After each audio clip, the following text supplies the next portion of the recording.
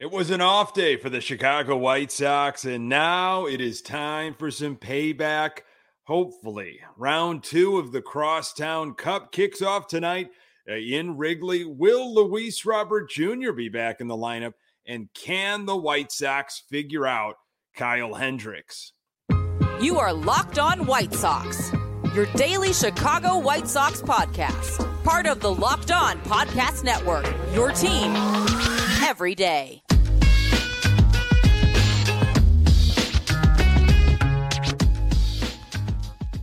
Hey, Sox fans, welcome back to Locked On White Sox. Thank you for making Locked On White Sox your first listen each and every day. We're free and available on all platforms. Follow us on Twitter at Locked On Sox. Also, subscribe to the YouTube channel. Just search Locked On White Sox.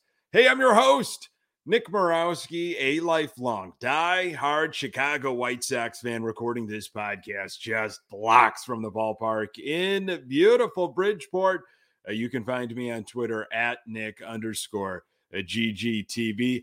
Locked On White Sox is part of the Locked On Podcast Network, your team every day. Our Chicago White Sox taking on the Chicago Cubs on Tuesday. Touki Toussaint will be on the hill. Catch every pitch of the White Sox hometown broadcast with SiriusXM on the SXM app. Search White Sox. State of the Sox. Well, it was an off day on Monday, and they needed it. Sox are 47-72. That's 47-72, 25 games under 500. 14 and a half, 15, something like that games back in the AL Central. It's there for you. I've kind of, that's not even a factor, but might as well say it. Facts are facts, right? So Sox, licking their wounds after that sweep of the Brewers on their own home turf. Brewers are a good team. They're not going away. Cub fans absolutely wanted our White Sox to take care of business, help them out. Sox not able to help out. And now it'd be nice if the Sox can punch the Cubs in the mouth, get some payback. Round two of the Crosstown Cup starts tonight in Wrigley. Of course, Sox were swept in the two-game series on the south side. Cubs, they have got something to play for. They are. And I'm not terribly surprised they're playing the way they were. I had a feeling in the offseason, they made some moves. They definitely spent some money, got some young, exciting guys, and they are playing well. I have heard from a lot of White Sox fans that have said over the last couple months, look, I'm watching more Cub games right now than I am White Sox games. They are fun to watch. They're playing better baseball. So there you have it. It would be nice if the White Sox could indeed play spoiler and get some redemption on the north side. I have been to Wrigley, I think 3 times to see the White Sox and Cubs go at it. And I think I'm 3-0, to be honest with you. I am not going up to the north side, though. I will not. I'm kind of done. Going to Wrigley. It's a completely different world up there. If you haven't been around Wrigley Field in quite some time, it's almost unrecognizable than what it was. That Clark Strip and Addison. Wow. And it's been happening for several years, but man, it is different up there. Haven't been in the ballpark in many, many years. So, but I don't plan on doing that in the near future. Oscar Colas has been a guy that he has had such an interesting season, frustrating season, but not a shocker. This is kind of what I anticipated. I was sad to see that they, sent him down early in the year because he apparently couldn't figure things out, or, that just, to me, it still didn't sit well. How they managed that thing from day one. But Colas, he was part of the Cubs that first series when the Sox and Cubs got together, 1 for 7 with 2 strikeouts. James Fegan, he had an article in the Chicago Sun-Times recently on Oscar Colas, and just because it's James Fegan, you got to give it a read. But some interesting stuff on Colas and what he has gone through. And, I think he's going to be a part of this White Sox plan moving forward. I don't see the White Sox going out and spending premium money on a proven veteran right fielder. I think it's going to be Oscar Colas. And, this is kind of what Fegan had to say, and some interesting quotes from Colas. Colas describes his daily baseball routine as beginning when he wakes up, reaching for his tablet and queuing up videos of his at-bats from the night before. Trying to identify what I did good, what I missed, Colas said through interpreter. By the time he's arrived at the park and meeting up with hitting coach Jose Castro in the batting cage, Colas has brought notes about his swing decisions and how the upcoming starting pitcher will attack him. Colas states that their sessions together have helped him improve and learn. Per Fangraphs, he is both chasing pitches out of the zone and swinging and missing at even higher rates since being recalled. His season batting line of 215, 259, 291 with 3 home runs would rank Colas among the worst offensive regulars in baseball if he had enough plate appearances to qualify. Colas has a strong throwing arm, Fegan wrote, possesses enough range to play center field in a pinch, and is rated as an above-average defender by StatCast. But his 4 errors are representative of lapses of focus that manager Pedro Grifol has cited in pre- and post-game comments at times. We're throwing a lot at him, and he's embracing it, and he's working on it, said Grifol. You'll see spurts of plate discipline and good fundamental baseball, and you'll see spurts of chasing and not that good of fundamental baseball. That's just part of the developmental process that we're going through. Unfortunately, the results weren't there during my first stint with the team, Colas said by interpreter. Now I think the results are a little bit better in the plate discipline aspect, but it's a work in progress. I'm improving. I'm trying to improve. My goal is to find the best way that I can feel comfortable and that I can feel like I'm doing my job, like I'm showing all the stuff I can do on the field, Colas said via interpreter. We have goals, like, for example, if I have the goal to hit 20 homers before the season started, now you have to adjust that and see how close I can get. Grifol has said things earlier this year, not terribly long ago, that Colas was playing maybe at a 10 and he needed to notch it down to an 8.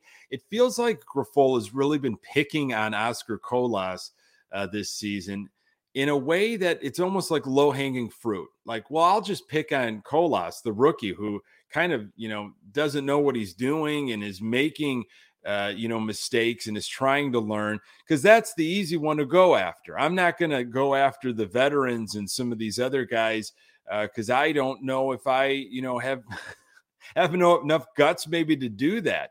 And if that is even the right thing. Grifol is a mystery wrapped in a riddle, tied with an enigma, if that makes any sense.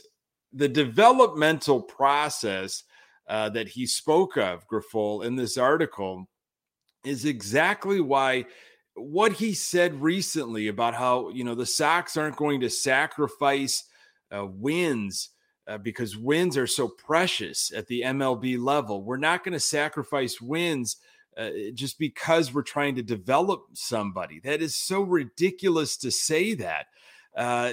Oscar Colas is such an obvious situation here of a work in progress, of developmental. And that was from day one. As soon as the White Sox made that decision, which it felt like it was made in the offseason, and then in a pretty good, maybe above average spring training, made that decision easier. The moment the Sox decided to go with Colas as their starting right fielder at the beginning of the season, they were willing to sacrifice winning for developmental purposes. I mean, that's the game. That's what you signed up for. You did not go out and address a glaring hole in right field or second base, really. And so you put Oscar Colas to start his whole major league campaign in right field during an opportunity that you thought you were still kind of in contention. He's going to struggle. The problem lies in the lack of production from so many other players on the roster. So to tell me and all the other Sox fans that, you're going to keep playing Elvis Andrus or Yasmani Grandal because you refuse to sacrifice wins just to be developing guys. I mean, that's insane. You've been doing it from the beginning. You just didn't want to call it out, and you just didn't want to maybe assign it that title. But the Sox have made that decision with someone like Oscar Colas, when they decided to go with him in right field. And the fact that you flagged him as not being able to, handle whatever it was that you were looking for him to handle, a rookie, and you sent him down, that was unfortunate because he was not able to hide, because there was lack of production all over this roster from guys that we were hoping for a return to accustomed levels, guys that were going to, be able to produce. We're going to get our offense from the core. And then guys like Oscar Colas, you can kind of hide, develop, get mentored. It's going to be a scuffle for you. It should be a scuffle for you, and then learn from this. So I appreciate the stuff that he was saying and his work that he puts in. It reminds me of articles that I read in the offseason in The Athletic by Fegan on what Colas is trying to do and what his game plan is. And he wants to be prepared for how pitchers are going to attack him. And that's all well and good. And this year, you just kind of have to say this is a learning experience for you. See what kind of work you can put in the off season. And I'm really going to be interested in what kind of production he can have for the White Sox right out of the gates in 2024. So good stuff by Fegan. It was a lengthier article too, definitely worth your time in the Chicago Sun-Times. Whether we like it or not, it's time to be thinking about not only 2024, but maybe even 2025 or 26. The Sox farm system has improved as of late, and Colson Montgomery leading the way. More on that in a moment. Today's episode is brought to you by Ibotta. Ibotta gives you cash back on hundreds of grocery items, from produce to personal care to pantry goods, so you can make sure you're beating inflation no matter what you're purchasing. Either link your loyalty account or upload your receipt after you shop and get your cash back. It's that easy. The average Ibotta user earns $120 per year. That could cover the cost of an entire shopping trip. Or you can use your cash back to buy that flight you've been eyeing, that game you're dying to go to, or the fancy dinner you've been craving. Other apps give you points that don't amount to much. With Ibotta, you get real cash back that you can cash out to your bank account, PayPal, or gift cards. You can earn cash back on hundreds of online brands and retailers, too, when you start with Ibotta, including Lowe's, Macy's, Sephora, Best Buy, and more. Right now, Ibotta is offering our listeners $5 just for trying Ibotta by using the code MLB when you register. Go to the App Store or Google Play Store and download the free Ibotta app and use code MLB. That's Ibotta, IBOTTA, in the Google Play or App Store, and use code MLB. The White Sox face off against the Cubs on Tuesday. Catch every pitch of the White Sox hometown broadcast with SiriusXM on the SXM app. Search White Sox. So farm system, that's really the talk of the town, And look, if you're looking for really deep dives on what is happening with the farm system and some of these young guys that not only have come through in the draft, but that we've acquired recently, and some of the guys from last year's draft. I mean, White Sox Daily is where you go. Ian Eskridge, Danny Miller, Future Sox, of course, with James Fox and so many others that contribute. They're going to really go in depth on what is happening. And that's, I think, where the attention is going to be. Again, whether we like it or not, it is going to be about some of these young guys, and they don't want to call it a rebuild, and maybe it's not a true rebuild, and we could split hairs on the definition. And I don't know, maybe it is. We'll see what happens in the offseason. But the Sox are clearly going in a different direction. And they have made some noise here. MLB Pipeline has reorganized its top 100 prospect list, and the Sox have got some action here. So they've got 3 players in the top 100 right now. Prospect points, 133, which puts them 20th in MLB. The big league club took a step backward this year, but the White Sox offered hope for the future by adding more prospect talent in July than perhaps any organization. First, they landed shortstop Jacob Gonzalez, right-handers Grant Taylor, Seth Keener, and outfielder George Walkow in the draft. Then they dealt veterans to add several prospects highlighted by catcher Edgar Quero, left-hander Jake Eder, and righty Nick Nastrini. And other good news, incumbents Colson Montgomery and Noah Schultz are developing into 2 of the higher ceiling prospects anywhere in the minors. So Colson Montgomery, the number 1 prospect for the White Sox, number 17 in all of baseball. How about that? Noah Schultz, the number 2 in the White Sox system. He's a number 65 in all of MLB. Edgar Quero, number 3 in the White Sox system, number 86. So those are your top 100. Here are the rest of the top 10 for the White Sox system.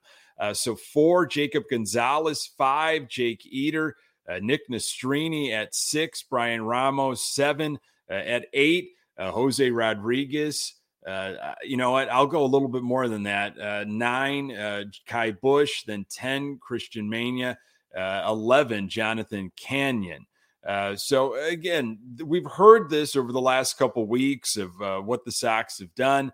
And there have been, they've jumped up depending on which, poll, what website, where you go. They're definitely better than where they were to start this season.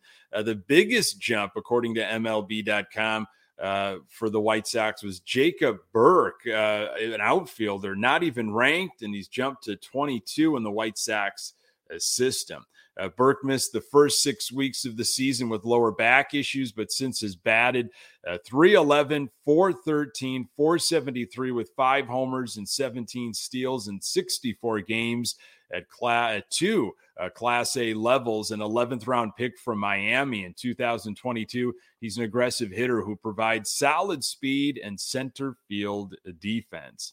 And then there was this article I came across by Ben Weinrib in MILB.com. And this was a late July article on White Sox prospect Colson Montgomery, number 1 in the system, number 17 now in all of baseball.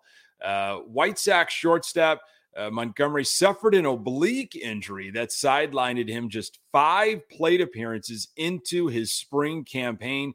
Making matters worse, a back injury later in the spring slowed his recovery further. Montgomery finally returned to the field in the Arizona Complex League on June 19th and came out firing, going 15 for 35 with 2 home runs and 16 walks. Hitting well against much younger competition in rookie ball was a welcome development, but the real test when he went back to high A Winston-Salem. If you told me I was going to come out hitting like this, I probably wouldn't believe it, Montgomery said. It's kind of all the built-up motivation, all the drive for wanting to play, and now being set free. It's made me really focused. I'm playing 100%, and I'm playing hard every second of the game. It's a freak thing that happens when it comes to the oblique injury, Montgomery said. You're just swinging one day and then something doesn't feel good and then it starts aching. With those things, you just have to take your time with it.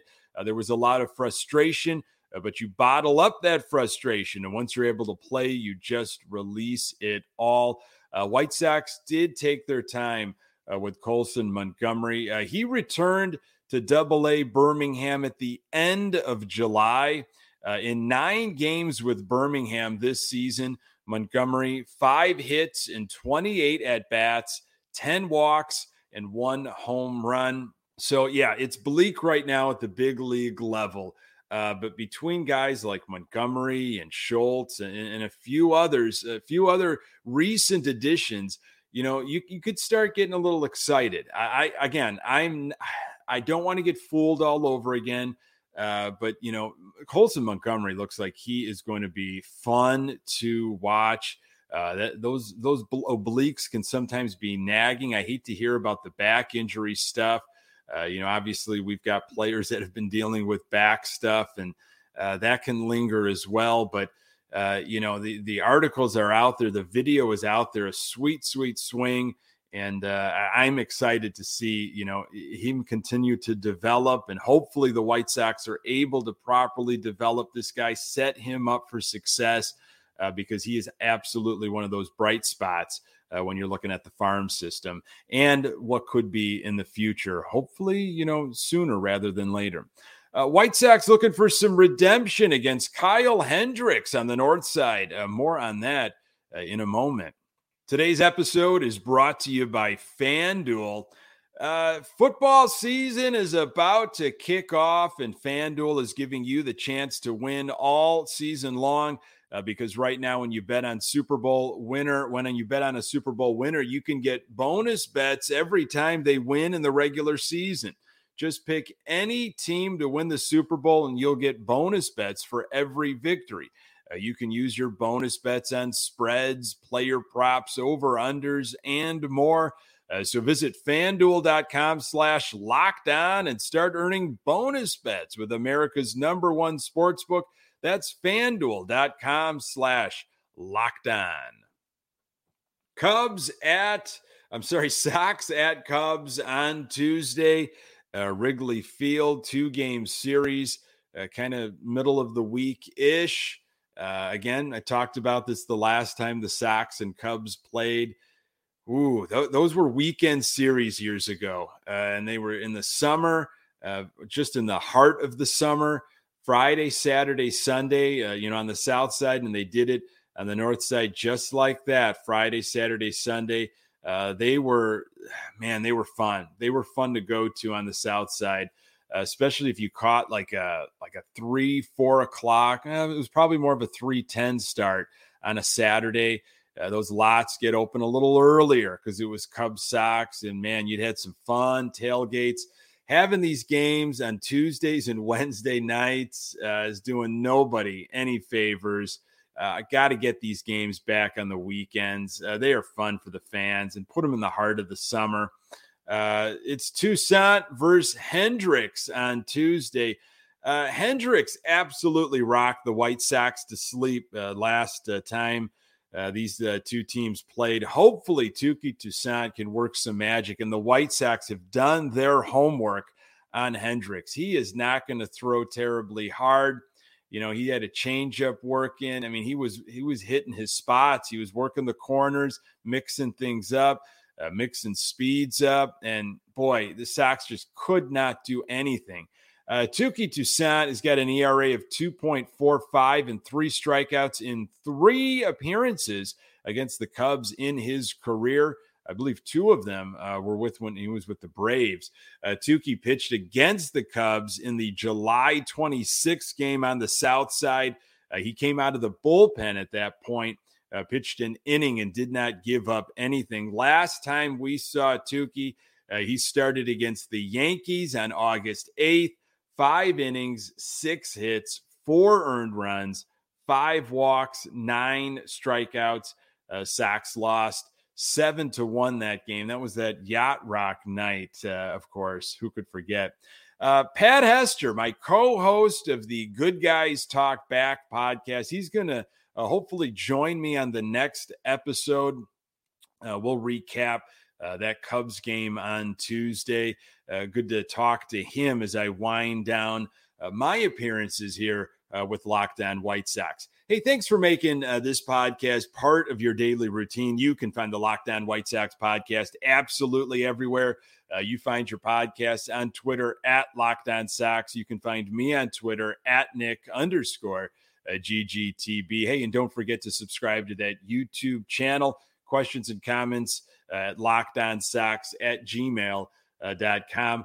Our Sox taking on the Cubs on Tuesday. Catch every pitch of the White Sox hometown broadcast with SiriusXM on the SXM app.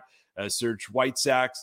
Thanks for making Locked On White Sox your first listen every day. And hey, everydayers, you know who you are. I dearly appreciate it. On the next episode, I will recap Touki Toussaint's start. Hopefully be talking about a White Sox winner. I appreciate you making time for the Locked On White Sox podcast. I'm Nick Morawski. Until next time, go Sox.